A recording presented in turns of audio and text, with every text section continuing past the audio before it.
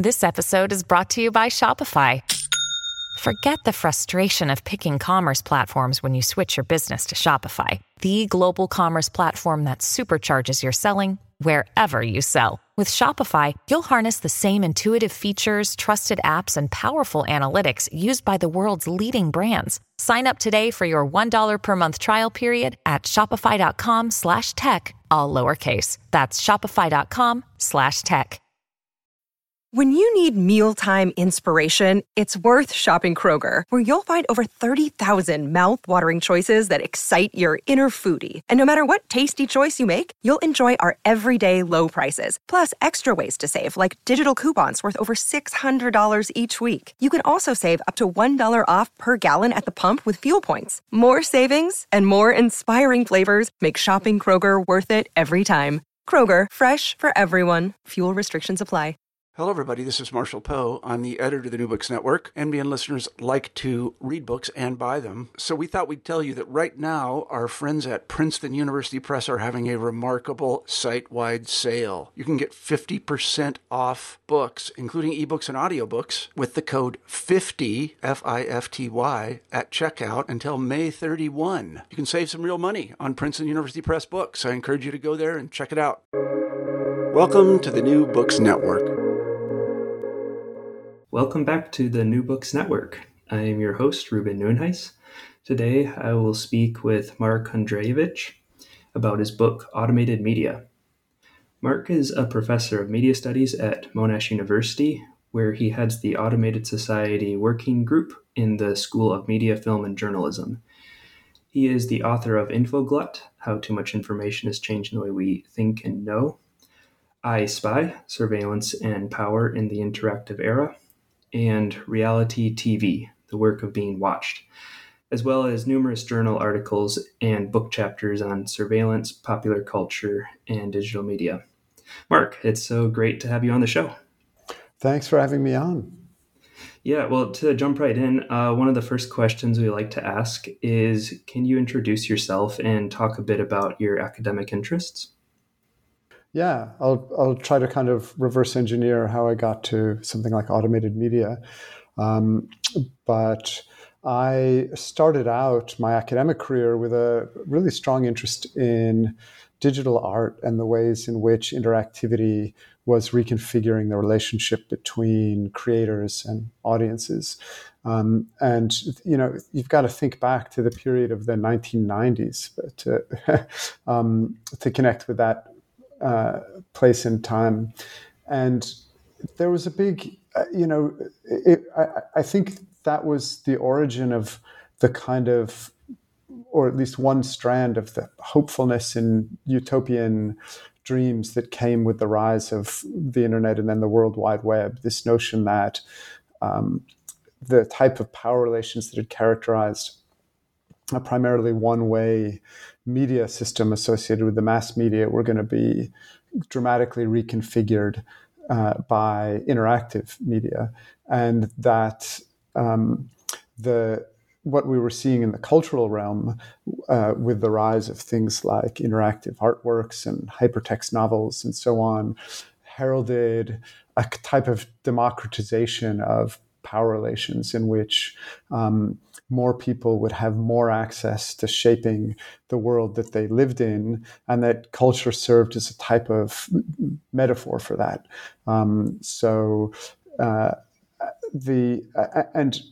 As somebody who I guess comes with a kind of critical bent, I was quite excited by that hope, but I also had that thought of, well, what's going to happen when capitalism really gloms on to all of these capabilities, and in what way are they already being kind of framed by the interests of capital? And so the course of my PhD was kind of asking this question: what happens when interactivity becomes folded into the power relations associated with, in particular, capitalist structures of production and distribution and consumption? And so I was trying to think of a site where one could look at how the promise of interactivity was being taken up in realms that were not sequestered to the aesthetic, and in some sense it's what happens when the capabilities of a new medium that are often experimented with by artists and creators who tend to be ahead of the field in terms of imagining the possibilities of a new medium. What happens when those possibilities kind of get folded into existing power structures? And that's what really drove my first research project, and probably continues to drive me now. And my first book, which was based on the work I'd done for my PhD, was looking at a cultural site where you could see interactivity being mobilized for economic purposes. And interactivity is kind of an interesting word. I'm struck by how important a word that was in the 90s and maybe early 2000s, and what a role it's played in shaping, some of the lexicon that we inherit. The iPad and the iMac. That little I was, designated interactivity. We don't talk about interactivity so much anymore. Those I's seem almost vestigial in our automated contexts, but at the time, interactivity, of course, was folded into a whole set of business logics that were associated with what might be described in some sense as an extension of the logic of the post-war, post-Fordist economic arrangements, which had to do with how do you create increasingly flexible, increasingly customized products and services. And the answer that was reached around the very same time that the internet was taking off was, well, we need consumers to take on some of the role of production. And fortunately, we are now just developing these technologies that make that possible. So if you look at the business literature at that time, mass customization was a big thing. And the discussion there was very much around these logics of offloading some of the responsibility of what had hitherto been described as kind of market research onto the populace via interactive technologies. How are you going to know what they want, what their interests are, what their needs are, what their tastes and preferences are? Well, they need to start providing that for you. And how are they going to tell you, the specific details of their circumstances that allow for the custom tailoring of goods, products, and services? And I kind of landed as a kind of cultural phenomenon that combined this economic logic of offloading responsibilities of production onto consumers and the democratic hope of interactive media. I landed on reality TV. So my first book was about reality television, and it's kind of interesting. It got me a position. One of my first academic positions was as a television studies scholar, which I'm probably not really a television studies scholar. I identify much more with the approach of a kind of digital media scholar.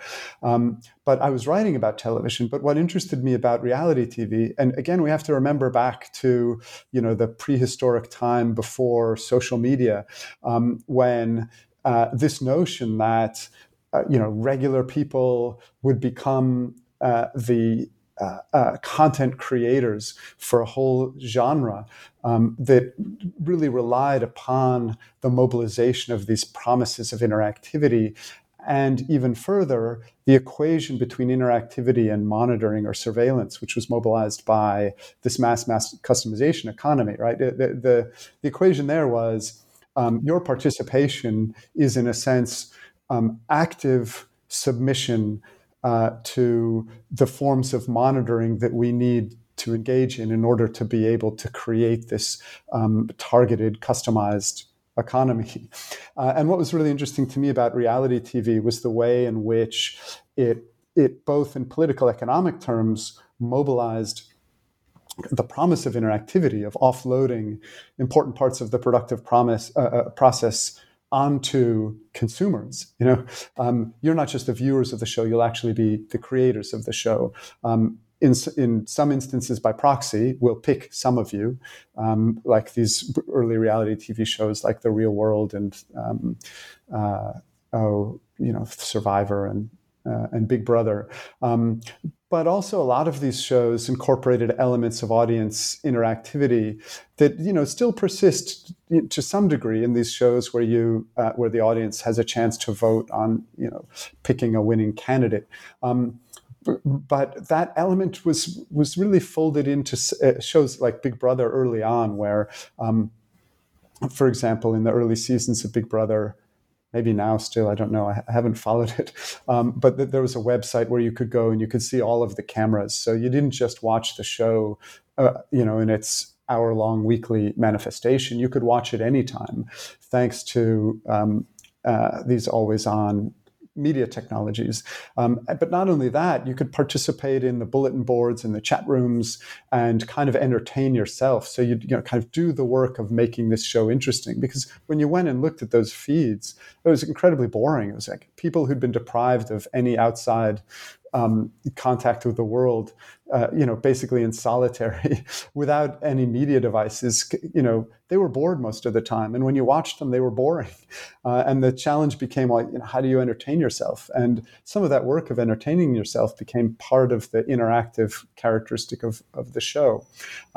So anyway, you can kind of see some of the strains of what drew me to thinking about interactive media. I was interested in this equation of surveillance with participation and self-expression, and the reliance on particular the affordances of interactive technology to make that equation. It was really interesting for me to watch. I'm remembering back to that first season of Big Brother in the US when they brought the host in, Julie Chen, and she was showing you the house. And this show called Big Brother, invoking with a kind of wink and a nod Orwellian forms of surveillance, was giving you a tour through the house, and you could see she'd say things like, "Oh, and here are the bedposts, and they actually have microphones embedded in them, and here's the bathroom, and there's actually a camera hidden in the ceiling here," and you'd look at that and think, but this is a really dystopian version of, incredible privacy invasion. And yet it's being framed as a kind of a fun, cool, participatory game show. And that, that very moment of thinking about Big Brother, not as a, authoritarian figure, but as a game show host, seemed like a really telling and interesting one to me. How do you rehabilitate the figure of Big Brother? How do you equate the forms of surveillance that we might once have thought of as oppressive and invasive as something that's cool and fun and participatory? I was writing about this reality TV moment, but it's pretty easy to see how that segues into the online economy that we've come to know. I remember one of the early, in this book, I also wrote about the early webcam celebrities. These were folks who, put a camera in their house, and you could tune in at any time and watch them as they live their life. I remember tuning into her. There was a particular webcam celebrity, and I checked in to her feed at one point, and she was watching Big Brother. And so this idea of somebody who you could watching a show about people being watched all the time felt kind of like an interesting comment on the times. But she had a comment, because she'd post comments to her video feed, and she said something like, "Watching Big Brother, I can't wait until everybody has their own reality show." And to me, that was the kind of form of social media, right? Now this moment where not everybody, but many people who have access to these platforms, in a sense, are figuring themselves as stars of their own shows, right? This is what, in a sense, social media invites us to do. So I saw that moment. In retrospect, now I saw it as an interesting moment then, as the kind of arrival of, what we would now call surveillance capitalism. I've kind of kicked myself sometimes for saying, "I wrote about this. Why didn't that term has become such a popular one? Why, could I have coined that term?" And I realized that probably I couldn't have, because I thought of surveillance as kind of a a necessary part of capitalism, so that in a sense it's a kind of pleonasm to say surveillance capitalism. Capitalism is surveillance based. So the notion that somehow there are some forms of capitalism that are not surveillance, and then there are some that are, seems misguided to me. But certainly, what's happened is the online economy has folded in logics of surveillance made possible by interactive technologies in ways that have become, really familiar and ubiquitous for us. That moment was an interesting one to me because, in retrospect, it looked like there was, you could see those logics coming together. You could see how the needs of the economy for increasingly copious forms of detailed data about consumers was coming together with a technology that made this relatively inexpensive and easy to do. I remember doing some market research pretty early on. I was looking at the origins of market research, actually, and I was looking at some of the folks who founded the ratings industry in the US. And, these are the folks that eventually became the Roper system and the Nielsen system. But one of the early pioneers who went on to a career in polling, I remember him trying to figure out how can you get detailed information about the things that consumers are doing. In particular, he was, what bundles of products are they buying? And he came up with a plan that actually won him a prize from Harvard, and it was to pick up people's trash. And so they'd identify homes where they wanted to know what people were buying, and they'd say, it will give you free trash collection. And then they just take all their trash to these big warehouses and spread it out. And what made this possible, of course, was packaging. Before packaging, this would have been more difficult. But, marketing had already developed packaging. Now it wanted to do research. You could pull out all the packages. But it was so much work. There's so much labor, figuring out all of these details. Imagine how intensive that was. Now it's so much easier. You've got your, credit card or your, bonus card or whatever, and you've got your phone, and you do a lot of consumption online, or many people do. All of that information is just automatically generated by the systems that we use to consume. But anyway, so you could see the desire for that amount of information, at least in some quarters. And one of the other places that I looked historically, which has gotten a lot more attention recently, is the origins of so-called scientific management, which was the use of detailed monitoring of workers in order to be able to rationalize their labor process in order to make them more productive. And, we see shades of that invoked now when we hear about these technologies that monitor workers in the workplace in detailed ways to see how much time they're spending doing different functions online, how much time they spend away from their computer or at their computer or on particular tasks. So, there's a history there that's continuous, but the technology allows in some ways for a quite dramatic leap in capability, which in turn enables some quite significant shifts in the economy. So that's a kind of, rather long-winded background, but hopefully what it stages is the connection between my interest in the media, its connection to automation, and the way that gets folded into political economic logics, which a lot of my work subsequently has been about. So I then wrote a book called I Spy that looked at the implementation of interactive technologies in a range of different areas, not just consumption and marketing, but in politics and law enforcement.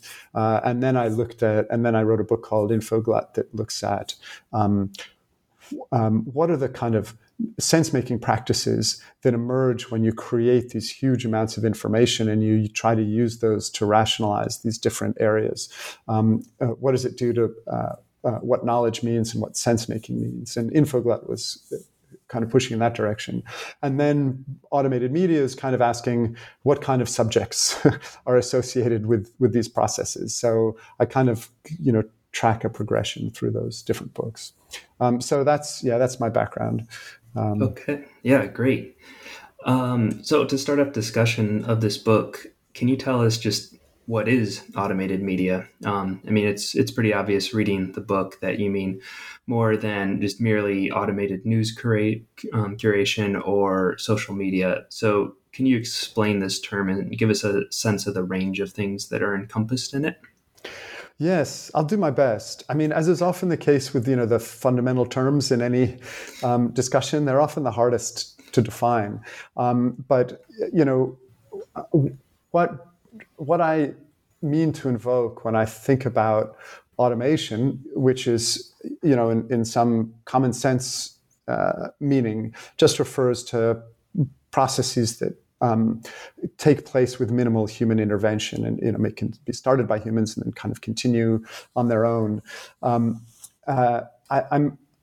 really interested in the way in which logics of automation connect with one another, and so one of the things that I've spent some time trying to develop is this notion of cascading logics of automation, and that's the way in kind of the claim there is that once you start certain types of automated processes, other automated processes become, in a sense, necessary to support that. So if you're able to create an automated system that collects a lot of information, all of a sudden you've got more information than you know what to do with. So you need some type of process to make sense of that information. So an automated information collection process, would in certain contexts require then an automated sense making or sorting system or organizing some way of making sense of that data. And then once you've got automated systems for making sense of information, it seems why not have them actually generate outcomes so that they can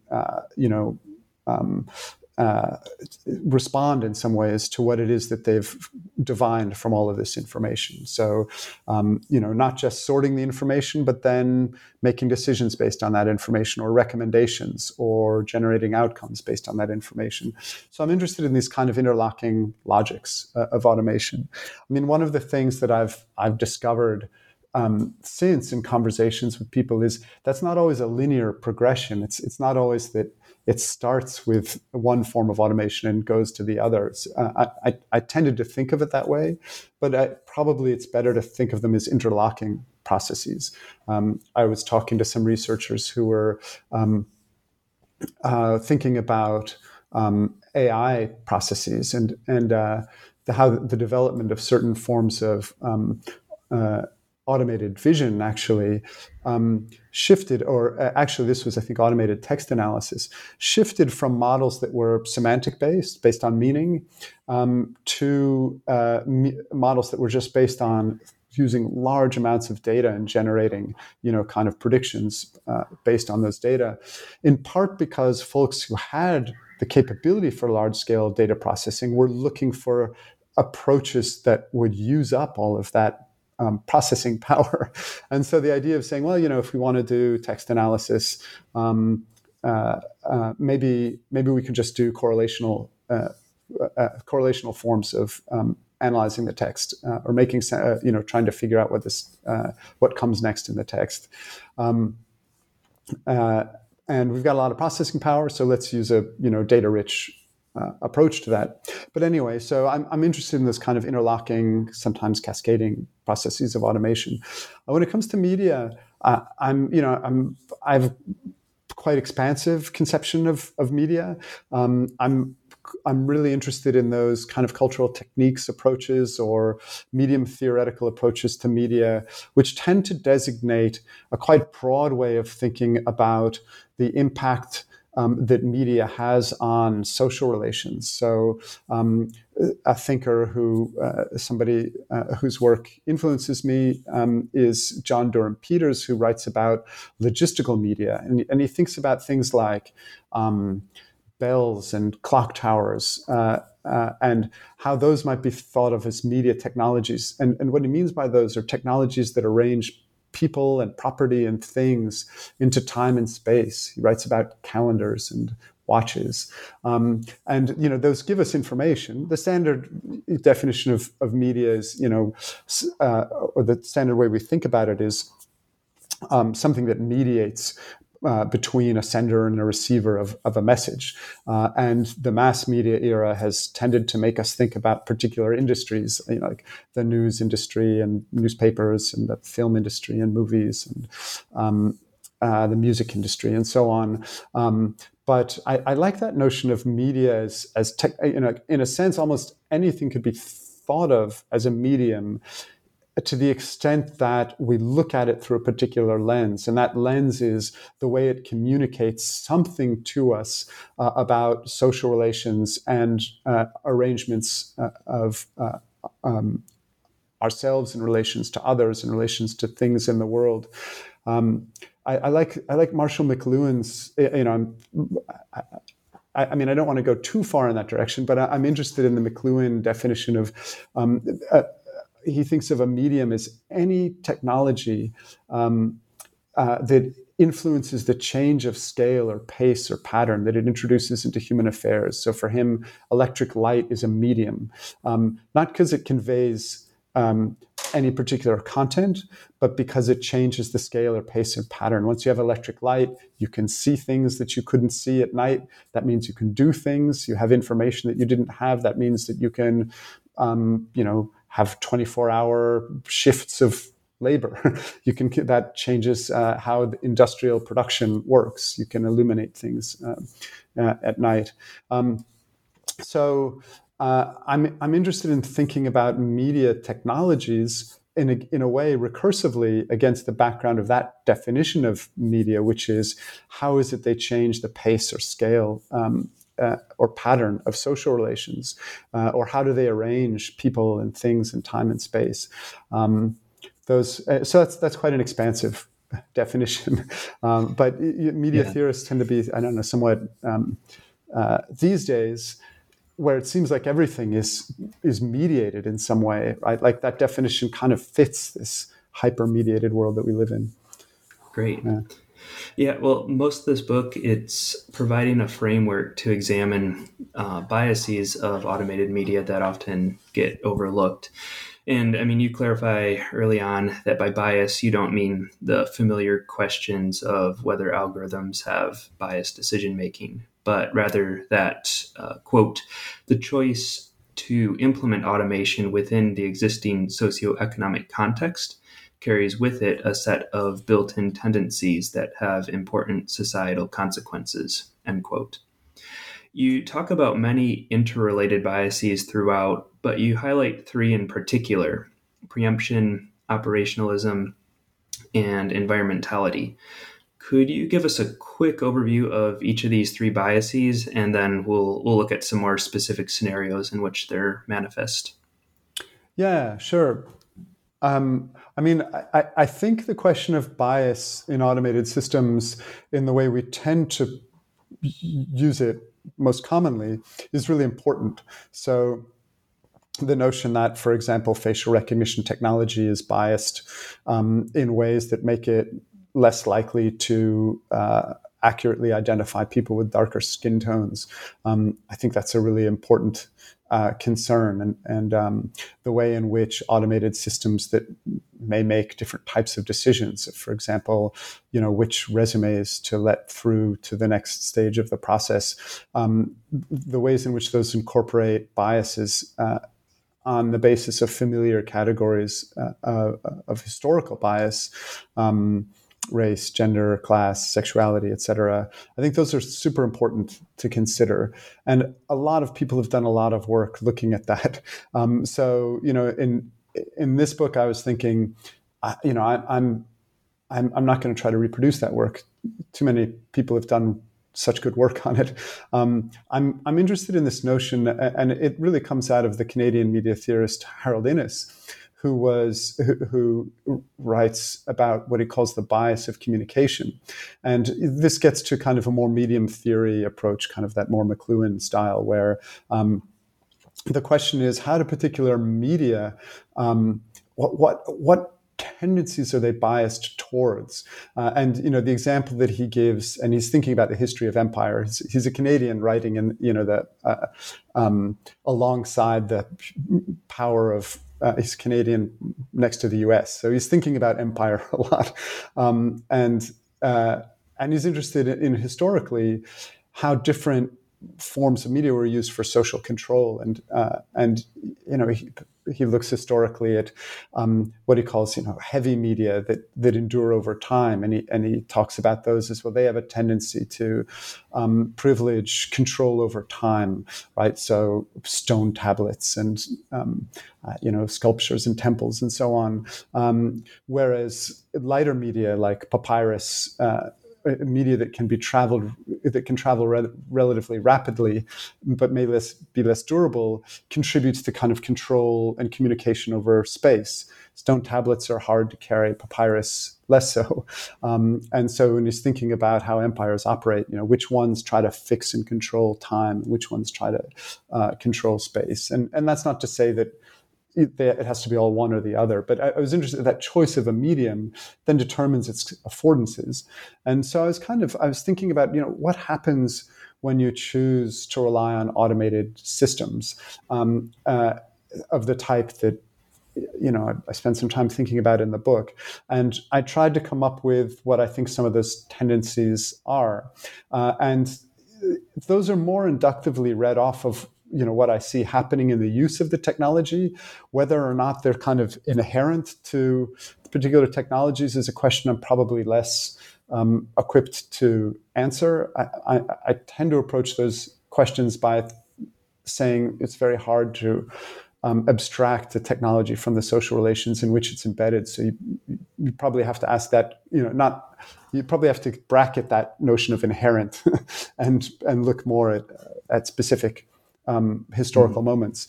But I came up with these biases because they seem to fit with the logic of large-scale data accumulation and processing, which we talked about in terms of cascading automation. And so just to give some examples, when I talk about preemption, I was thinking about the ways in which logics of large-scale, predictive analytics based on large-scale data are used in a sense to preempt outcomes. And what I mean by that is if you think about things like predictive policing, which is meant to be kind of an enhanced data-driven form of policing where computers process large amounts of data in order to be able to predict to police officers where to send patrols and presumably to reduce crime. But interestingly, the kind of portrayal of how this works often invokes not so much the logic of prevention, which I think of as having a kind of cause and effect logic to it, but a preemption, which means kind of stopping it in its tracks as it happens. So, I remember looking at some of the early news coverage of PredPol, which was a predictive policing program used in the US and derived from models from, I think, both gang activity and earthquake activity. They brought some mathematicians together and some folks who were studying gangs and earthquakes, and they developed this model to predict where crime was more likely to happen in certain parts of Southern California. And I remember some of the videos, they'd show, well, here's some officers showed up just as people were breaking into a house or just as they were breaking into the car. And it was an interesting moment. They had to kind of show that it happened, that the preemption happened just as it was taking place, right? Because if they showed up so early that, whoever the perpetrators were said, oh, police, let's go somewhere else, you wouldn't be able to capture that moment of preemption. And if they came too late, it would be too late. So they had to kind of arrive just in the nick of time. And that's familiar kind of Minority Report logic, right? If you remember that opening of that movie where it's like they've got to come right when the crime is about to be committed. It's a future crime of murder. But if they, arrive too early, they can't prove it's going to happen. If they arrive too late, it's not effective. So they have to arrive and just prove like he was so close to committing the crime that you could kind of assume he was going to do it. But that logic of preemption it has a weird temporality to it. It's you've got to be certain enough of the future to act upon it in the present in order to stop that future from happening. And that's a very weird temporal logic, right? You have to be so certain that it's going to happen in order to not make it happen. And, I was thinking about a number of things when I was thinking about preemption. One of them was the U.S. government's use of so-called signature strikes, drone strikes, right? And I don't want to trivialize what was happening there by comparing it. Well, I mean, policing is also a really serious activity. But the U.S. was killing people based on data profiles. So they weren't killing people who they were catching in the act. Here, preemption was kind of being stretched out a little bit. They were capturing people who fit the profile that they had created, so some informational profile of what it means to be an insurgent, and they were taking them out while, they were killing them, while they were doing things that were non-war related. So, driving in a car somewhere, maybe just to visit somebody. Once they found them, if they claimed that the data showed that they were an insurgent, even if they didn't know who they were, that could serve as the basis for a strike. And that's a kind of preemptive logic that's extended over time, right? It takes that logic of, well, if we know it's going to happen, we can act upon it now, even if it's not in the nick of time. And it's quite an interesting, alarming question, right? Like, how far in the future are you willing to predict in order to act in the present? And that's an ongoing struggle in a lot of scenarios. But when it comes to things like killing people for being insurgents, it takes on a valence which is, potentially self-fulfilling, right? If you go around killing people who are not engaged in active forms of warfare, you may actually contribute to the forms of resistance that you imagine that you are diminishing, and then you have to do more and more preemption, and you have a kind of cycle of violence. But preemption, and I'm going to kind of switch from really quite tragic or violent example in some ways to something that looks a lot more trivial, but all of the ways in which our behaviors are predicted and acted upon in a variety of contexts based on detailed amounts of information that can be gathered from us, so-called signatures, are becoming increasingly familiar, right? Think about recommender systems, or autoplay systems. We're going to play for you the song you want to hear before you know it. We're going to, Amazon, one of those examples that really caught my attention was this kind of predictive delivery system that Amazon had, which, they patented this system that would predict what you want before you know you want it. And it would appear on your doorstep, and presumably you'd open the door, and without having known that you wanted it, you'd suddenly realize that you wanted the thing that was there. And this gets to something that, we're going to talk about it a little bit later on, which is the role of desire. But that's a really interesting logic, right? How do you know that is what you would have wanted, when the recognition only happens at that moment when you realize that now that it's there, you want it. But the goal is to kind of, I call that umbilicular commerce, right? This kind of fantasy of a pre-subjective state where all of your needs are fulfilled before you have to articulate them. And that's a kind of, taken to its limit, that model of data-driven prediction, has a oddly quiescent feel to it, right? Like, if you know all the risks that are going to take place and all the opportunities that are going to take place, and you can, address them all at once immediately, so that in a sense they never happen, you've kind of undone the progress of temporality, right? You've done something very strange. But of course, that is, I think, one of the impossible fantasies of this data-driven world.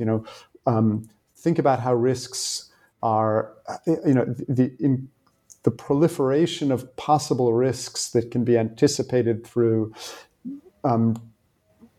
datafication. How can we, and I don't want to minimize the impulse, right? Like, there are many things in the world that we don't want to happen and that are risky. and that if we could kind of prevent them would make things better for us. Things like climate change. We spend some time modeling what's going to happen in the future in order to avoid an apocalyptic future. I mean, it hasn't been working so far, but that's the goal. But if you think about how our kind of sensitivity to risks and the possibility of measuring them or predicting them based on increasingly detailed forms of data collection, kind of envision a world that's kind of completely smoothed over so that all risks are eliminated in advance. Whether somebody's going to drop out, or whether they'll be a bad employee, or whether they're suited for this school or that school. Like if all that can be predicted in advance, or I don't know, medical conditions that happen down the road, if you can figure out from some combination of genetic information and environmental conditions, can you intervene in advance to prevent those things from happening? That preemption is it has very weird logics to it, because taken to its limit, it kind of stops everything. And yet, you can certainly see why there are certain things that we would want to stop at discrete moments in time. But anyway, what I mean by preemption is I mean to juxtapose it to prevention, and so I have kind of specific definitions of both of those. And prevention is a kind of cause-effect analysis, right? You think that there are certain causes that can be identified that lead to an outcome that you want to avoid, so you try to intervene at the level of causes, but that requires a kind of narrative comprehension and a causal explanation. It requires narratives and explanations, right? Preemption, in the way that I'm using it, actually dispenses with those things, right? Like you don't need to get into the argument over what the causes are. What you need to do is just show that there's enough data to predict this is going to happen so that you can intervene. And to illustrate that, I one of the examples that I think of is what happens in the U.S. In the kind of historical periods from the 90s to the 2000s, when dealing with things like youth crime in the inner city. And, there was a time when the government in the late 90s or in the 90s implemented these block grant programs to reduce inner city crime. And the idea was, well, one of the causes is that there are kids who don't have educational and recreational resources, and we'll create these block grants that support inner city forms of institutions and services that provide education and recreation.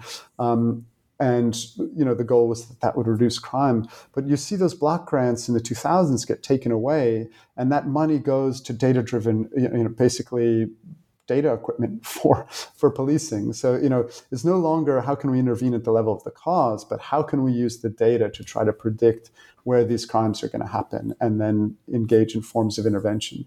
And I suppose part of that might be some of these programs where they kind of profile, quote unquote, folks who they consider to be at risk and then find some ways of intervening. Although,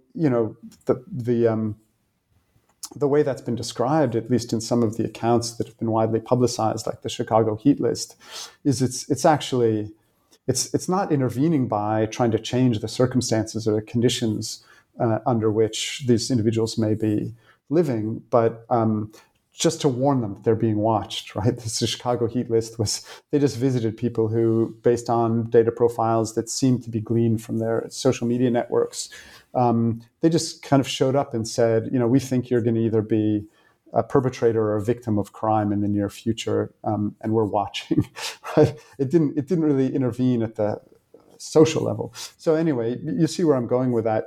The difference between prevention is that you try to act on the cause in order to influence the outcomes, but the preemption is you just try to act on the outcomes as they happen in real time. And preemptive logics are, in a way, I think they address a certain kind of anxiety or failure of narrative and causal explanations. We know that we're living in a moment now when there are certain breakdowns around the ability to create a compelling shared view of the world, right? The kind of the attack on expertise that's associated with a whole series of movements, including kind of conspiracy theory folks. Think about all of the vaccine anti-vax stuff, right? All of the scientists who are saying take these vaccines are actually in the pay of big pharma, and it's you can't trust the medical authorities. You've got to quote unquote do your own research. The do your own research mantra is a kind of symptom of a certain type of crisis of expertise. I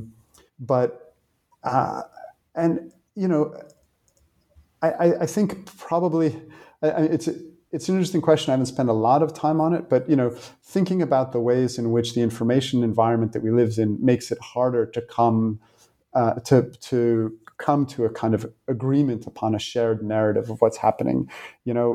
Probably somewhat easier in the mass media era when you had your dominant narrative, and then maybe you had the oppositional narrative, but now what you have is this kind of a different landscape of a kind of multiplication of narratives that are impossible to contain and hard to track down, and you can just go off in so many directions.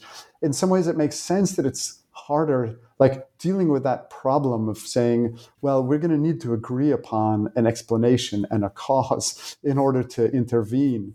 In a way, you can see why that's becomes difficult under contemporary media conditions that have been the subject of much concern. And then, in a sense, preemption just kind of cuts that Gordian knot. It says, well, we've got the data that can predict that this is going to happen. We don't need to know what the causes are, but we know with some degree of certainty it's going to happen, so let's act on it. So we can dispense with that whole process of correlation. Dispense with that whole process of causation and displace it with some logic of correlation. So, sorry, that's a rather long-winded explanation of preemption. I think I can do the other in shorter order because I think they're all kind of connected. Environmentality, what I mean by that is the way in which the goal is to model as much of the environment as possible or the world as possible in order to be able to preempt, right? So what got me interested in this notion of environmentality originally was, and I should be quite clear here, that term sometimes invokes confusion with kind of ecological forms of environmentalism. And that's not what it means here in this context. It's a term lifted from the work of Michel Foucault when he talks about forms of governance that take place through modulating the environment. And what he means by that is, the term he uses is the rules of the game. But it's probably much more familiar in kind of popularized terms when we think about so-called nudge, the nudge forms of so-called libertarian paternalism. Like, don't tell people how to behave. Instead, change their surroundings in order to nudge them to behave a particular way. If you don't want them, if you want them to eat healthier in the cafeteria, just move the healthy stuff, to the front, and the unhealthy stuff make it harder to reach, right? Like, then you're not kind of asking people to adopt a particular, narrative explanation of the relationship between food and health, or an ideological position with regard to, their own relationship to food. But you're just saying, yeah, we can just manipulate them by changing the environment. But what originally caught my attention was forms of representation that tried to capture the entire environment. So things like 360-degree cameras and virtual reality. We're kind of moving into an era where media themselves are really interested in constructing, entire environments, dispensing with what I call the frame, right? The limit on the information. There's one example that I just find so. It's kind of interesting and compelling when it comes to this notion of framelessness, which in my mind is associated with environmentality. But framelessness, in the way I use it, is kind of refers to there's no actual limit on the amount of information that is notionally to be collected. or who is going to be subject to information collection. The goal, as the former, I think he was the chief information officer for the CIA. I think it was Gus Hunt, said, we want to collect everything and hold on to it forever. But that's like the mantra of pretty much every commercial organization that you can think of, as well as the policing intelligence organizations. And it's or at least that's the driver, right? We have new sensors, new capabilities to collect new forms of information, but no limit, right? But no limit means we want to collect everything. We want to collect everything in order to have a kind of totality of understanding of the environment in which people are operating, in order to be able to predict what they're going to do. That's, preemption. Or at least a preemption could take place then through modulating the environment, right? So how can we change the environment in order to stop what we know is going to happen based on all the information that we've got about it? But there was the example that I wanted to reference was there was a brochure for a tool basically a camera called LifeLogger that you'd wear it. I can't remember, like on your head or on your ear or something, and it would record everything that happened in your life. And I just remember the marketing copy for that said, "Did you know the average human I can't remember what the percentage was, only remembers something like 9% of everything that happens to them in a day." And they figured that as a kind of flaw, right? You're not collecting everything, but with LifeLogger, you'll collect everything. So like your memory will be complete. But memory, of course, is meant to be selective. That's its function. If memory were not selective, it'd be very hard to remember anything, because we'd remember everything, right? It's that, but this would remember everything for you, right? Like it would collect everything. The trick is then, how could you experience that? If you wanted to remember a day, it would take you a day, right? As the famous Borges parable. But what it did was it connected to you biometrically, and so it would measure your physiological response, and then it would play back those moments for you that you seem to respond to. But what I was interested in there, again, was that like kind of total information capture. The operationalism. What I mean by operationalism is it's really, in a sense, juxtaposed to representationalism, right? So, and it comes from the work of the kind of experimental filmmaker Harun Farooqi and the artist Trevor Paglen. And Harun Farooqi spends some time looking at the images that he describes as images that machines use to communicate with one another. So they're not meant to communicate anything to humans in a referential or indexical way, but they're meant to just send one piece of information to another part of the machine that then can operate upon it. And operationalism struck me as an interesting concept because it gets to this notion of the ways in which machinic or automated operations kind of dispense with the logic of representation, right? So if you think about preemption, there's a logic of representation in trying to explain, trying to provide a causal explanation. I'm going to provide you a representation of the world. This is how it works. And then you can try to map my explanation onto the world and act on it. Whereas operationalism moves more in the direction of, actually, you don't have to represent things. You just act upon the information that you get. I'm really interested in the fate of language under our current conditions, because in my mind it's tied up with the figure of the subject. But what's really interesting to me about language is the gap between representations and what they represent, right? The whole point of language, in some sense, its whole usefulness is that it's inadequate. I don't know if inadequate is the right word, but it doesn't coincide completely with what it represents. There's a kind of space there. And that space is the space of interpretation, judgment. It might be the space of politics. I argue that it is. But machines don't have that space, right?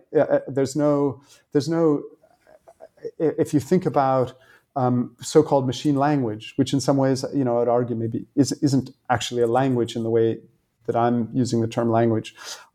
There's no space between. There's no room for interpretation when a signal is sent internal to a machinic or an automated system. It's not like,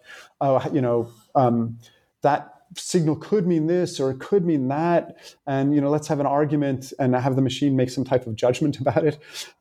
The operation machine language is a series of commands, and those commands result in outcomes. Something very weird would happen if the machine started to try to interpret those.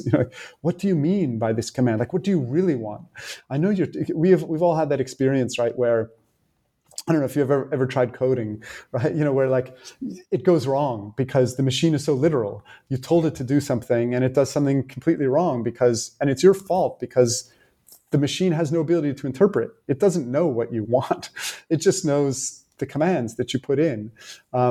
But it was something very interesting what happened, right? This is the moment of, I don't believe in, general artificial intelligence or something like that, unless you reach some conditions where, basically these machines are no longer really machines. But, imagine that maybe that's a moment of general artificial intelligence, right? When the machine would kind of try to figure out what you want, right? Try to understand your desire instead of just following the commands. But anyway, operationalism is that when images and images in a sense almost disappear. Trevor Paglen goes back and tries to re-engineer Haroon Farouqi's work, asks that question: where can I look at these machines to see? And these were machines like I can't remember. There were things like welding machines that looked for patterns that indicated where a seam was, and there would be a kind of representation that would be part of the machine's operation of figuring out where to do the welds or something. But Paglen goes back and he looks at more recent machines, and he says, well, actually, that moment where the image is generated that a human can kind of look at no longer exists because the images are too complicated, right? So the images kind of disappeared. But you could think of the operational image as your data double, the profile of you that's created in a machine that's then acted upon that you don't see. So things that happen, whether your resume gets forwarded, whether you get selected for this or that interview, whether or not you're eligible for this and that process, those all take place based on images that you don't see, right? Often, and often they're too complex. So how does Netflix know what you want to watch next, right? Somewhere it has a pattern that feeds in what the next recommendation is going to be, but it's not something. It's just part of an operation. It's not something where you get to see what's happening. And I'm interested in that process of. Where decisions become operational, kind of where the representations that would have been the subject of kind of debate and interpretation just disappear, so that the operation can take place seamlessly in ways that look like it's somehow objective or machinic. So I guess the bigger picture argument I'm making is when you choose to use automated systems to do many of these things, the claim I'm making is you find yourself bringing on the biases towards these types of outcomes, right? So if you choose, choose to automate, like a marking system for papers or something that folks in the academic world, could you automate grading papers or something? The machine will no longer be able to understand what that paper is about. You've got to find, right? You've got to find some type of, model or image that it uses to make decisions. But interpretation and understanding kind of get written off when you do that. And I suspect that's going to lead to outcomes that are undesirable. But certainly. Probably people would be quite happy if you could develop an automated marking system. but something happens, right? Like there's a bias there. Like it's no longer about the content. It's no longer about the narrative. It's about being able to collect enough information to be able to make a decision based on some type of an image that's created of this paper that correlates with some type of a template or or whatever is used for marking. That will, and the more data you have, the better it will be trained. But the thing will never understand what the paper is about. That part will disappear, and that's kind of the element of operationalism that's interesting to me. Okay. Yeah. Well, I mean, that covered a lot of scenarios where you see these biases manifest. Another one that I found really interesting was epistemology. And you've kind of already touched on some of this already, like particularly when talking about preemption, with how prediction is becoming just so much more important. So I found your argument about how our epistemological outlook is changing really interesting. So, like, where since the Enlightenment, explanation was considered to be vitally important to knowledge, automation is, in some ways, it's returning us to a pre-Enlightenment epistemology of reliance on an authority figure. Can you talk about what these new authority figures are and perhaps how this gives rise to conspiracy theories? Yeah, I mean, the impulse in the Enlightenment, which is, has certainly undergone a kind of revision in people's evaluation of it. My relation to thinking about the developments that flow from the Enlightenment are, we probably want to think twice about throwing out the baby with the bathwater. I mean, there's a lot of bathwater there.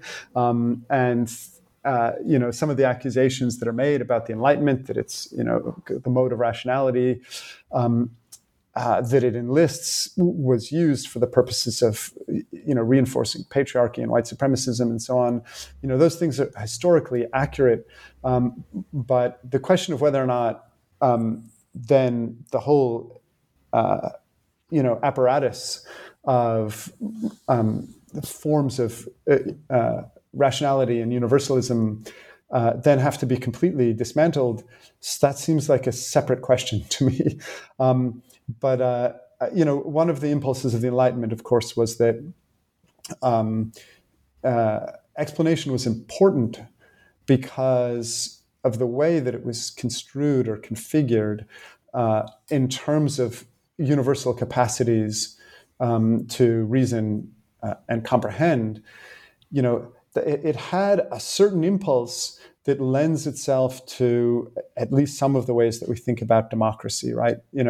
If there are forms of knowledge that are just purely incomprehensible to most people, then the custodians of those knowledge, need to exercise a kind of dictatorial power over those who do not understand. But if forms of knowledge and reason and explanation are universally available, then power can be asked to be held account, right? It's not enough that you say this is what has to happen. You have to explain why. And the assumption is that there's a kind of universally distributed capability to understand that explanation. And if there's not, it's not the fault of the listeners, it's the fault of the explanation. It doesn't work. So one of the interesting things that happens, I think, with large-scale forms of data collection and data mining that are associated with forms of automation that we've been discussing, is that actually the sense-making processes become inexplicable and in some cases. And it's interesting to talk to people who work in data science around this. When they get to things like neural nets, and they're just like, oh, it's not explainable. The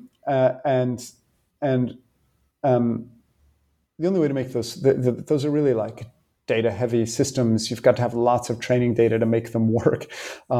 So you have to have both access to the data and to the processing power to develop forms of knowledge which then become unexplainable, and that's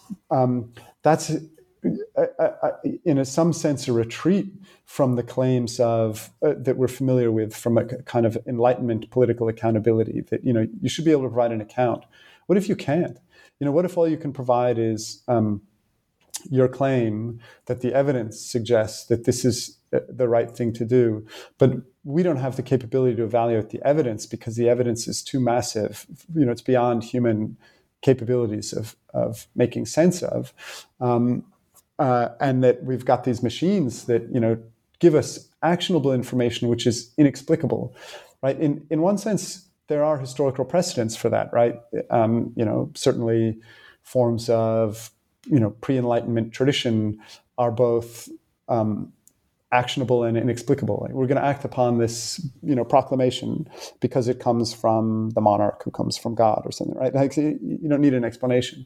And something interesting happens when you're able to say, well, look, I can't provide you an account of why this decision is made, but I can tell you that the system is reliable enough that this is the right outcome.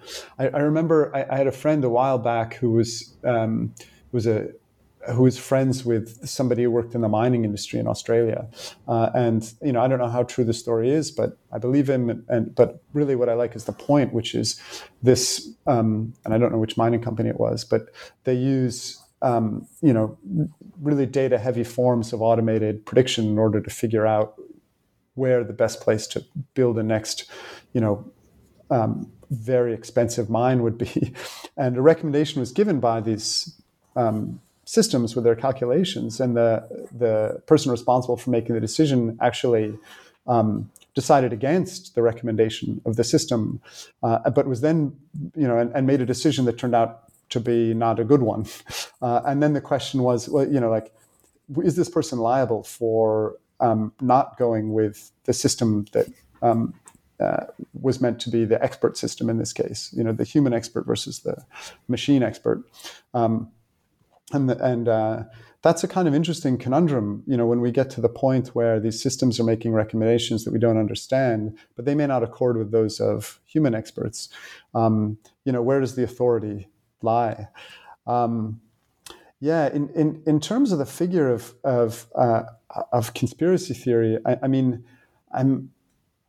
really interested in the kind of interactive character. Clearly one of the things that happens when you talk about, I guess if you talk about the machinic versus the human expert, one of the things that's happened is the machinic expert is figured as the one that's going to trump the human expert because it's got access to much more knowledge and it's got much higher processing power. So, that might contribute to the ongoing denigration of expertise that's kind of characteristic of forms of contemporary skepticism.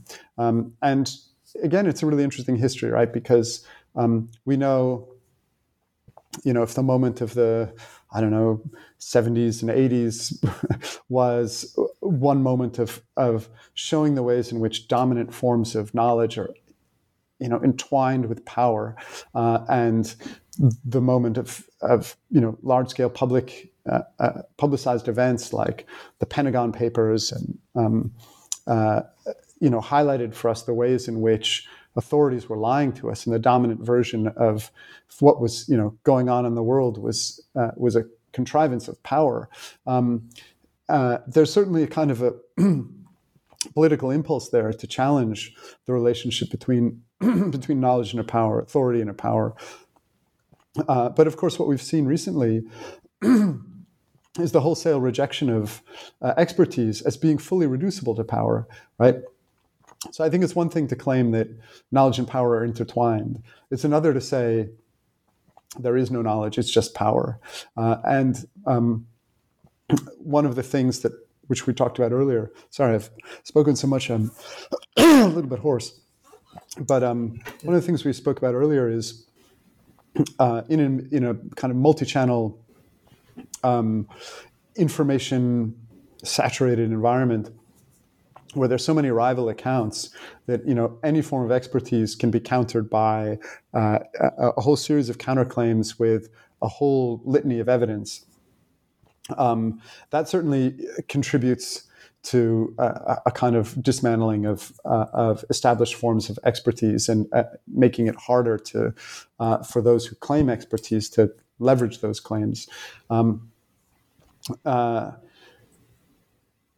But at the same time, so if you have on the one hand a form of power which is a form of authority in the figure of the machinic decision, which is opaque, which is illegible, which is unaccountable. I think that form of authority, it's kind of dispensed with what was meant to hold power accountable, which was some type of explanation, right? If power, or if kind of symbolic power operates that way, then claims. It seems to leverage the power of claims to be made without really explanations, or with explanations that really aren't explanations at all, right? Things like, I don't know, if you look at QAnon, it doesn't really explain anything. It provides narratives that after the fact adjust to reality, but don't really do a good job of explaining reality. But the other thing that it does, which gets back to what we started out talking about, is the promise of, in a sense, of participation, right? The interesting thing about contemporary conspiracy theories like QAnon, I think, is that in some sense they're much less narrative, right? It's like QAnon's not a book like, I don't know, other conspiracy theory texts that have become canonical that we would think about. You can kind of go somewhere and download it, but it's just a series of so-called drops, right? Or crumbs that the theorists kind of weave together into their own narratives. So again, it's kind of offloading the work of generating the affective attachment onto the folks who are subject to this conspiracy theory. It's a kind of participatory form of counter narrative, but it's not really a counter narrative. I don't think that's the right word. I don't think narratives function. It's not like there's a dominant narrative that it provides a counter dominant narrative to. It's much more along the lines of contemporary forms of propaganda, right? Which is not to mobilize a dominant narrative, but to make it impossible to mobilize any counter narrative by sowing disagreement and confusion and so on. I mean, a bunch of interesting examples. The Trump administration was a pretty good example of that, but also prior to that, the George W. Bush administration.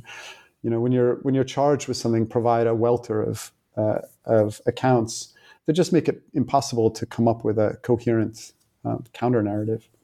Right. Yeah. So one of the things you talk about that you raise in automation is that it reconfigures a classical liberal assumption that conflict fundamentally stems from misrecognition and misunderstanding, and that therefore conflict can be addressed by smoothing out problems in the medium. Can you draw out how you see this contemporary automation employing the same assumption in its logic, and what problems you might see with this understanding? Yeah, I mean the kind of origins of a kind of liberal tradition in communication theory are very much based on this Lockean conception of how communication works, right? And for Locke, with his priority of the individual, meaning attends to the specific individual, right? Like I make my meaning, and then language comes along and I try to convey it to you. And it's a very weird way to think about how meaning works. I think these days we're probably more attuned to the notion that the kind of meanings that we can make are actually dependent upon the shared cultural resources that we have, including language, to even be able to think or express ourselves in particular ways. But that version of my thought is primary, kind of pre-linguistic, and then language becomes a tool for me to share it. Then the blame it really kind of comes to fall on language, right? Like, it's just not an accurate. It's not a reliable tool for me to accurately communicate my thought directly to you. And what's going to happen instead is, because language is clumsy, there's going to be a misunderstanding, and then that misunderstanding will be the basis of our conflict. And if we could only understand each other clearly, our conflict might be overcome. And subtending that, I think, is also a deeper assumption that, for example, social systems that are, in a sense, perhaps automatic in their own ways, can arrange and mediate things optimally to resolve conflict. Like the market, for example, would be the optimal allocation of resources if it was a perfectly functioning market. So there's a system that's not kind of independent notionally. I know it's not, right, but from politics, that can kind of arrange everything in the optimal way. I think those two versions kind of reinforce each other. They're individual actors that come together in the market. The market will arbitrate, and that kind of dispenses with all these questions of power and politics that are very familiar with critiques of the so-called free market. We know there's no such thing as a perfectly free market or perfect information. Those are all fictions.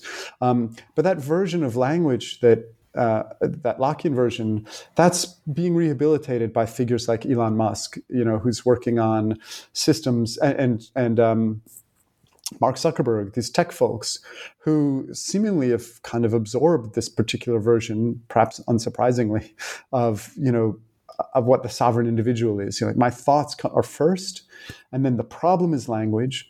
But what if you created a platform or technology that would allow us to bypass language completely? And that would be kind of an operational move, right? We don't need representation. We don't need language which has its flaws and deficiencies and incompletenesses and inadequacies. Elon Musk is working on this system that would inject basically hundreds of thousands of tiny wires into your brain, and that would allow you then down the road. His first thing is to use it to be able to control interfaces, right? Could you type with your brain instead of your hands? Can you move things with your brain? And he's shown that that's actually possible to do. But the next move is to carry that over to thoughts, right? What if my thought could be perfectly implanted into you? Then we wouldn't even have to have this conversation, right? You just plug me in and plug you in, and we'd do a data dump or something. It's a kind of, it seems insane to me, right? But it's actually a model of thinking that seems to characterize their understanding of how communication works. That that somehow he has a thought full blown, independent of language. Language becomes an imperfect vehicle for it, but it can be conveyed directly through the wires. I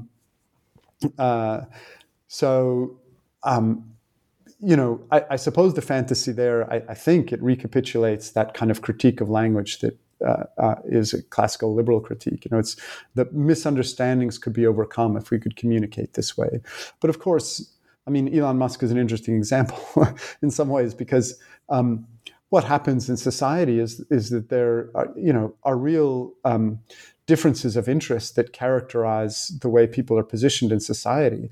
Those who have power over others and who exist at extreme levels of inequality with respect to the political process and the social system, their interests may not be harmonious with others, right? It's the interests of Jeff Bezos and the interests of his employees, they may not coincide. There's the reality of social conflict, and the dramatic inequality of figures like Bezos and Musk stage real serious conflicts. If you think about all those stories of the tech billionaires who are building their bunkers in New Zealand and in silos in the Midwest and so on, their idea is, somewhere it's a kind of a nod to real social conflict, rather than, doing what they can to overcome whatever the real conflicts are. They just want to harden their homes. They're imagining that they'll just, things are going to collapse, probably in no small part because of the processes that they contribute to accelerating. And when that happens, then you'll really see the real underlying conflict will come to the surface. There'll be roving gangs of former Bezos employees trying to breach the perimeter of the bunker, and you've got to have it really hardened, and you've got to have all the defense systems that you need and the food and water or whatever stowed away when the apocalypse comes. But anyway, the point is, society is driven by real social conflicts, and the notion that somehow automated forms of information processing could gloss over those, I think overlooks the very fact that those systems are based on the huge inequalities that lie at the heart of the conflict within society. Who is it who has access to the data? Who is it who has access to the processing power? How are they using it in ways that actually completely contradict the interests of large portions of the population? The interest that these companies have in securing themselves or increasing their profits, I don't think necessarily cohere with the interests of the rest of society. It's not that there's an overall social whole that is characterized by an underlying harmony, and just enough information would reveal that harmony. It's information accurately unearthed would, I think, reveal the real structural conflict. And that's where politics comes into play, and that's where I think these systems that attempt to bypass the vagaries of explanation and the vagaries of representation are also seeking to gloss over the reality of social conflict, that kind of hide that, and the reality of the politics that we need to engage in order to address it. No, you don't need politics. You just have enough information; it'll allocate the resources optimally. But yeah, I don't think that's how it's working. Sure. Yeah. My next question is about framelessness and how you kind of use it as a point to start segueing into your psychoanalytic theory that you use. You've already talked a little bit about framelessness. At one point in the book, you describe it as, quote, the view from nowhere that corresponds to the attempt to monitor everything at the same time, all the time, end quote. And I mean, you've talked about a number of these examples. We also have the Internet of Things, smart cities, computer systems tracking all our moves. They're trying to operationalize our desire and so on. I know one of the examples you talk about in your book is a tech person who is trying to create a simulation world that corresponds one-to-one to the real world. So I guess you kind of use this to start segueing into talking about the psychoanalytic gap.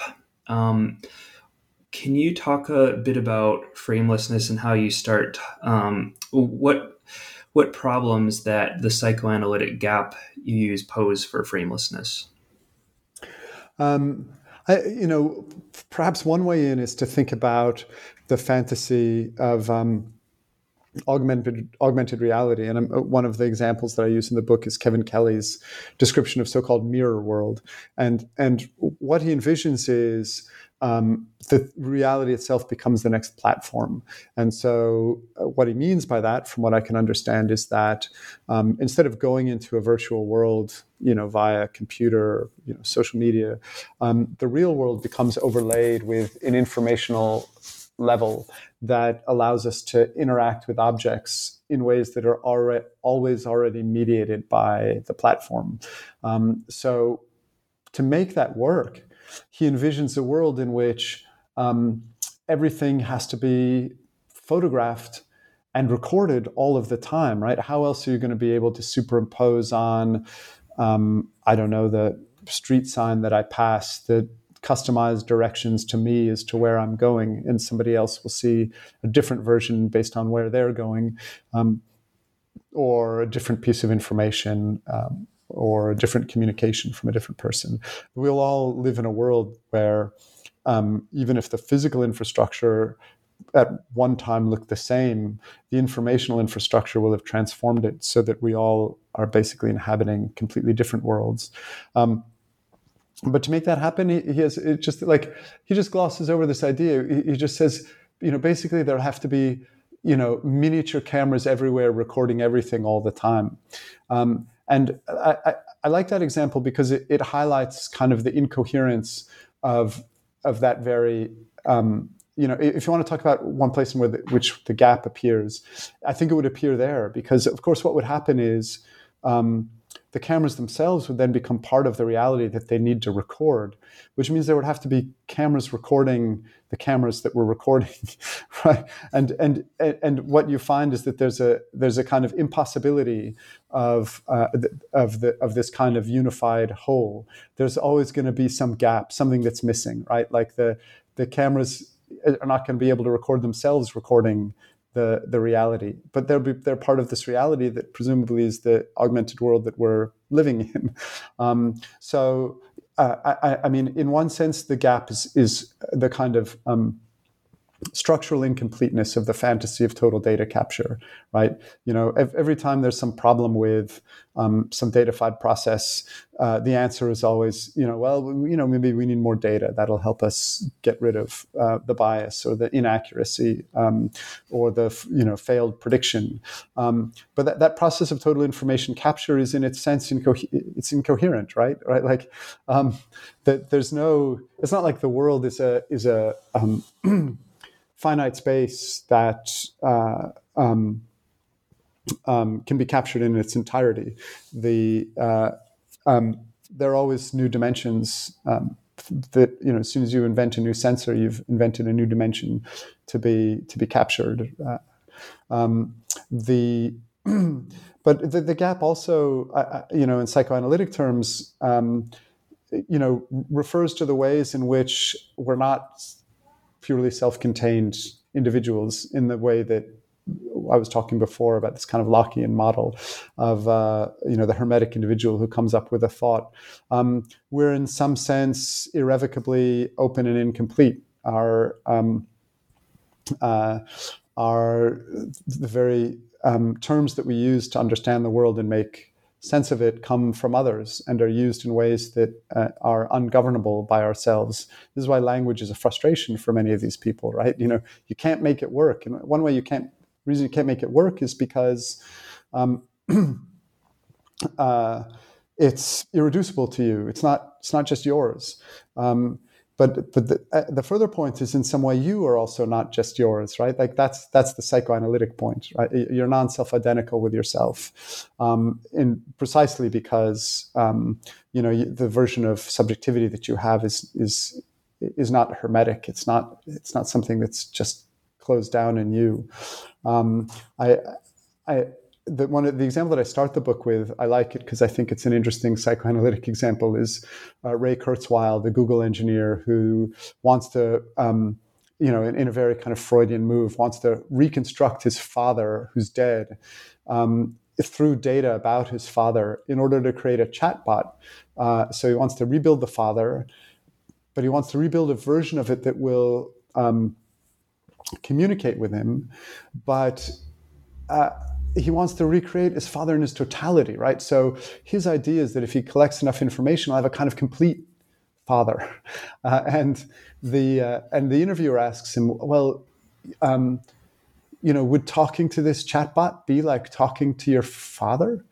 And he answers and says, the chatbot, this version of my father would be more like my father than my father was. And, I don't think Kurzweil meant it, but it's a kind of a beautiful psychoanalytic point in the sense that, this self-contained, perfected chatbot actually wouldn't be like his father at all, right?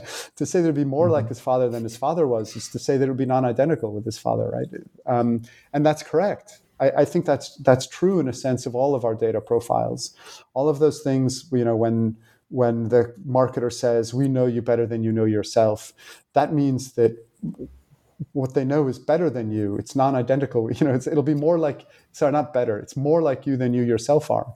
But that's the point, right? Like, you yourself are not, you're not more than, you're kind of incomplete and non-self-identical. And the goal of all these processes is to make a version of you that is complete and self-identical. And in that sense, it actually misses what it is to be a subject.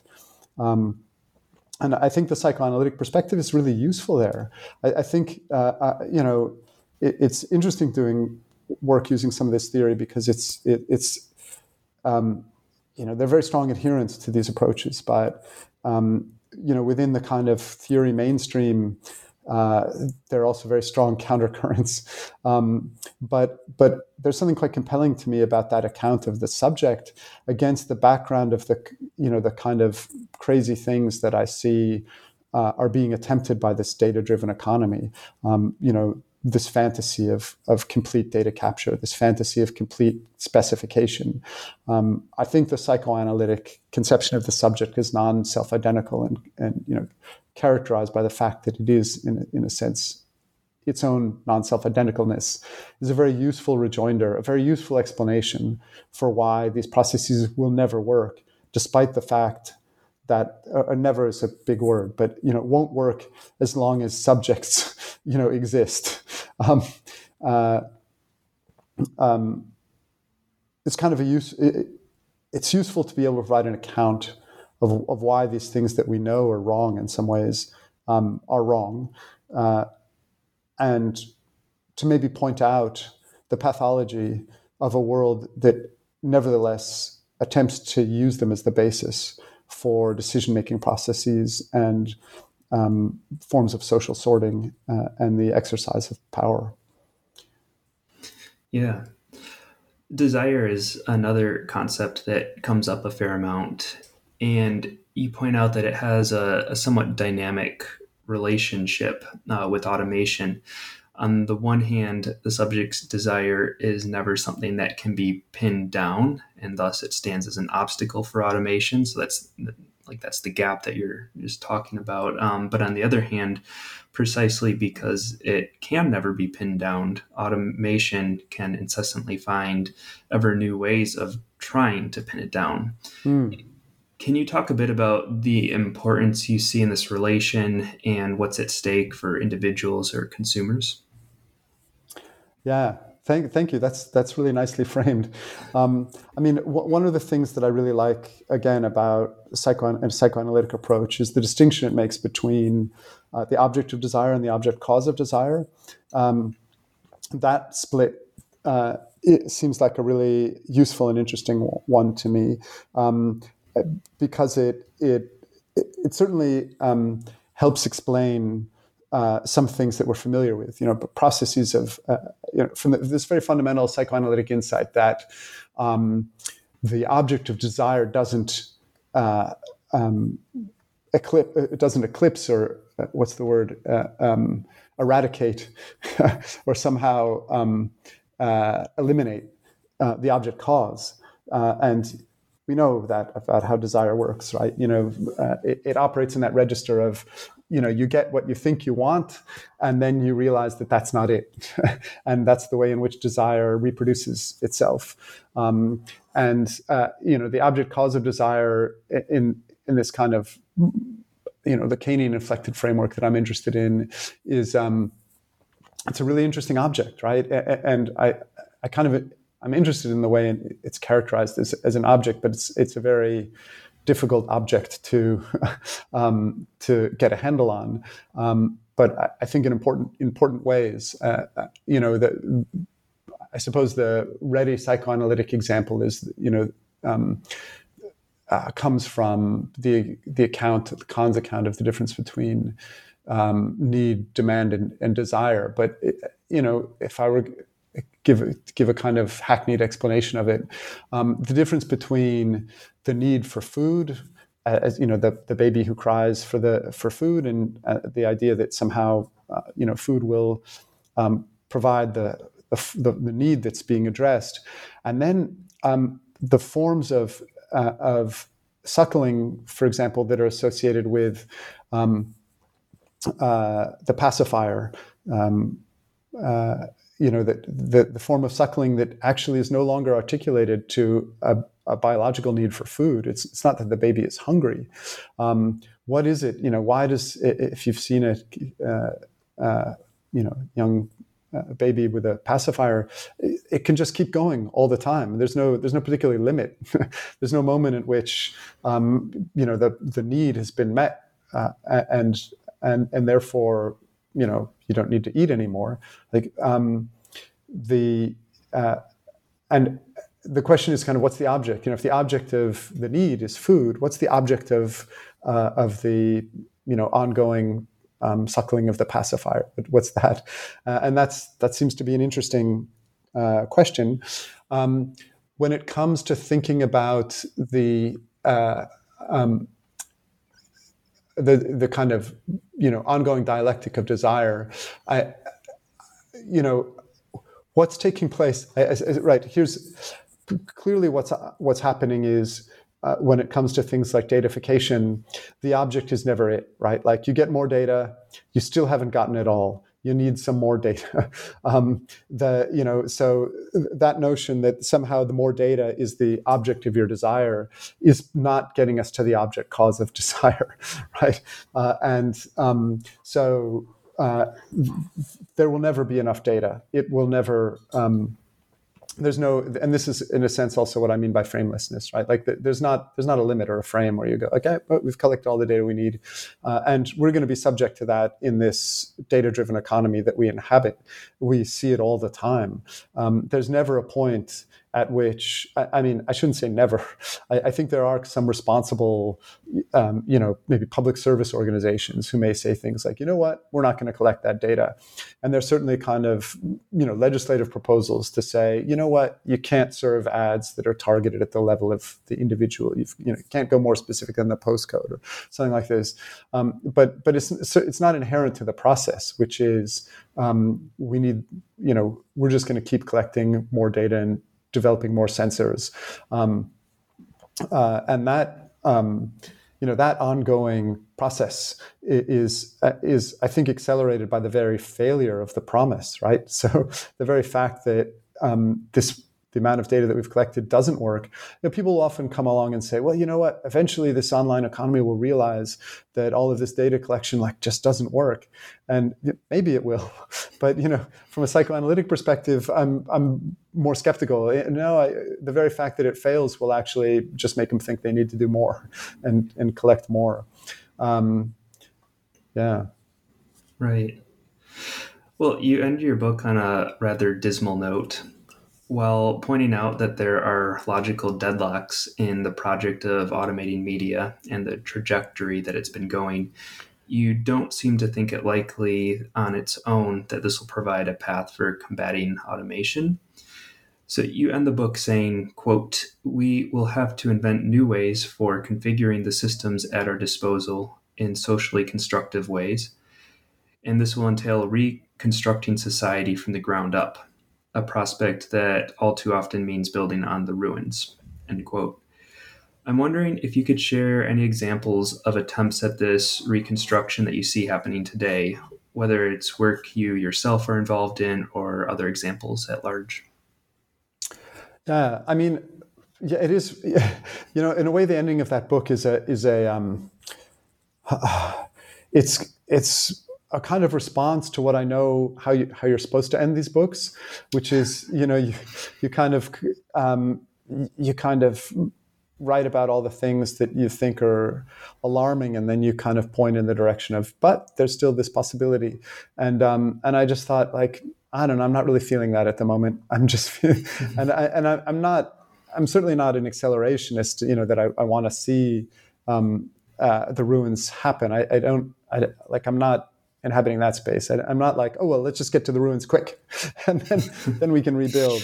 But that means that, kind of my actual practical responses are pretty classic, right? In the sense of, I'm interested in approaches to the use of technology that counter the power relations that look to me to be pathological, and the tendencies that are reinforced by those power relations. So a colleague and friend, Christian Fuchs, has participated in writing a manifesto for public service internet. And I've been arguing for public service social media for a while.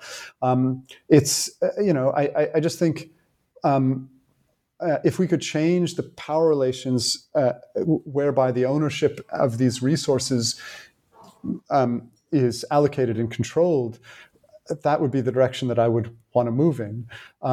It's really interesting, I at the time in Australia when the News Media Bargaining Code was under negotiation, and Facebook and Google both threatened to pull their news services, and Facebook actually, did evacuate all of the news content on all of these Facebook sites.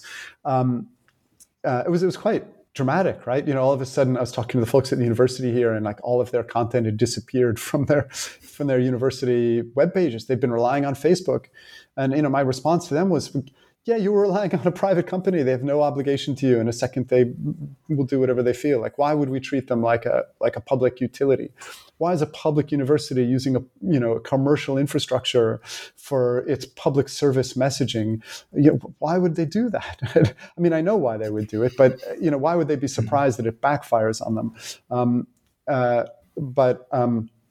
There was a Green senator who proposed, well, why don't we just build, our own, search engine, and my response to that was like, yeah, why not? And I did an interview with somebody in the media who basically said, well, it's crazy expensive, and then I did the research on the taxes that Google has not paid because of the various write-offs and deals that it gets.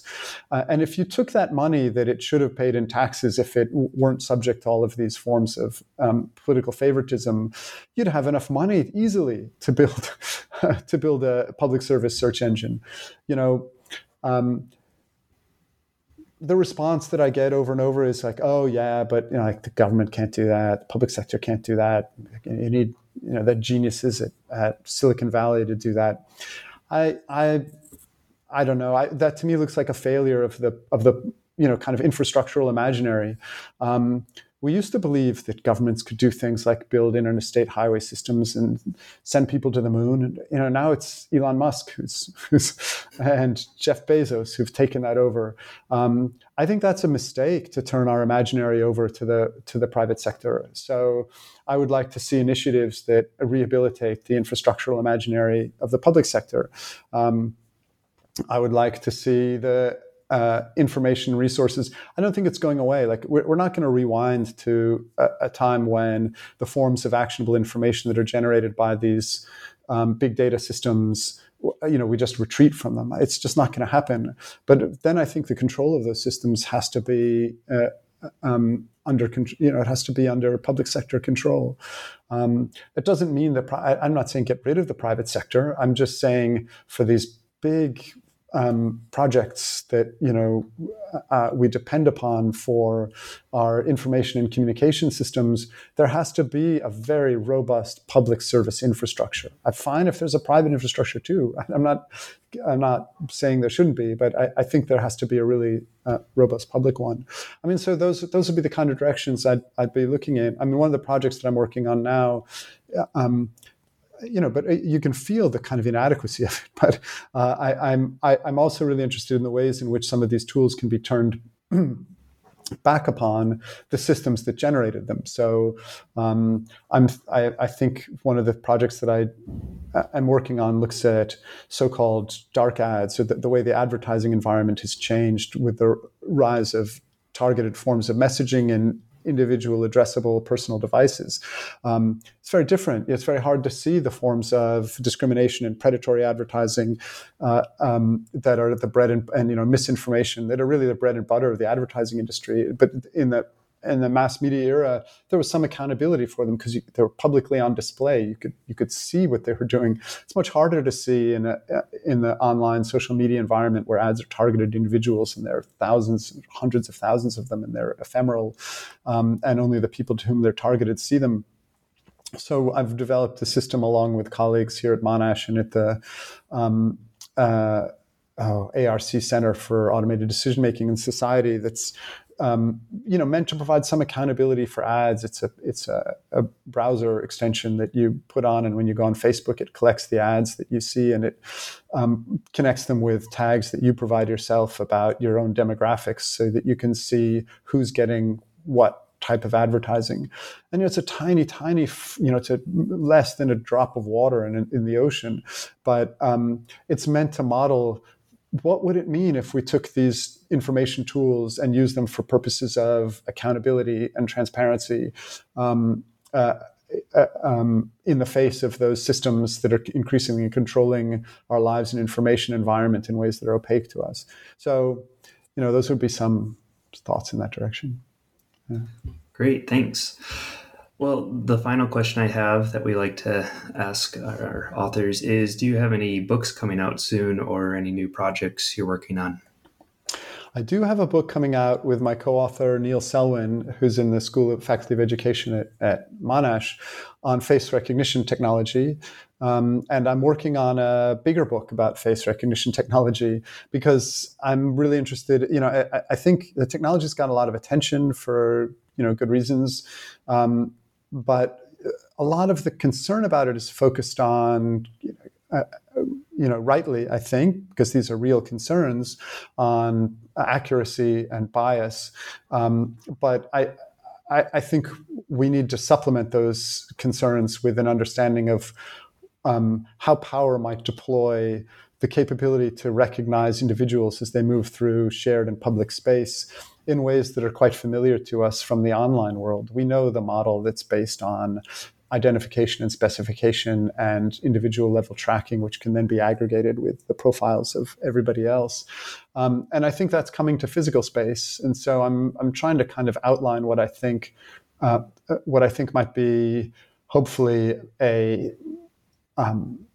foundations for the types of arguments that would allow us to see what the concerns are that would supplement our concerns about bias and accuracy.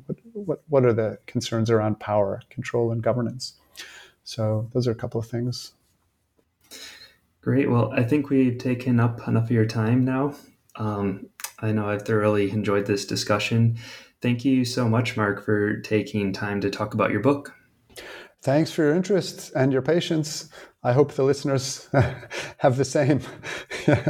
Yep, I'm sure they will. Thanks.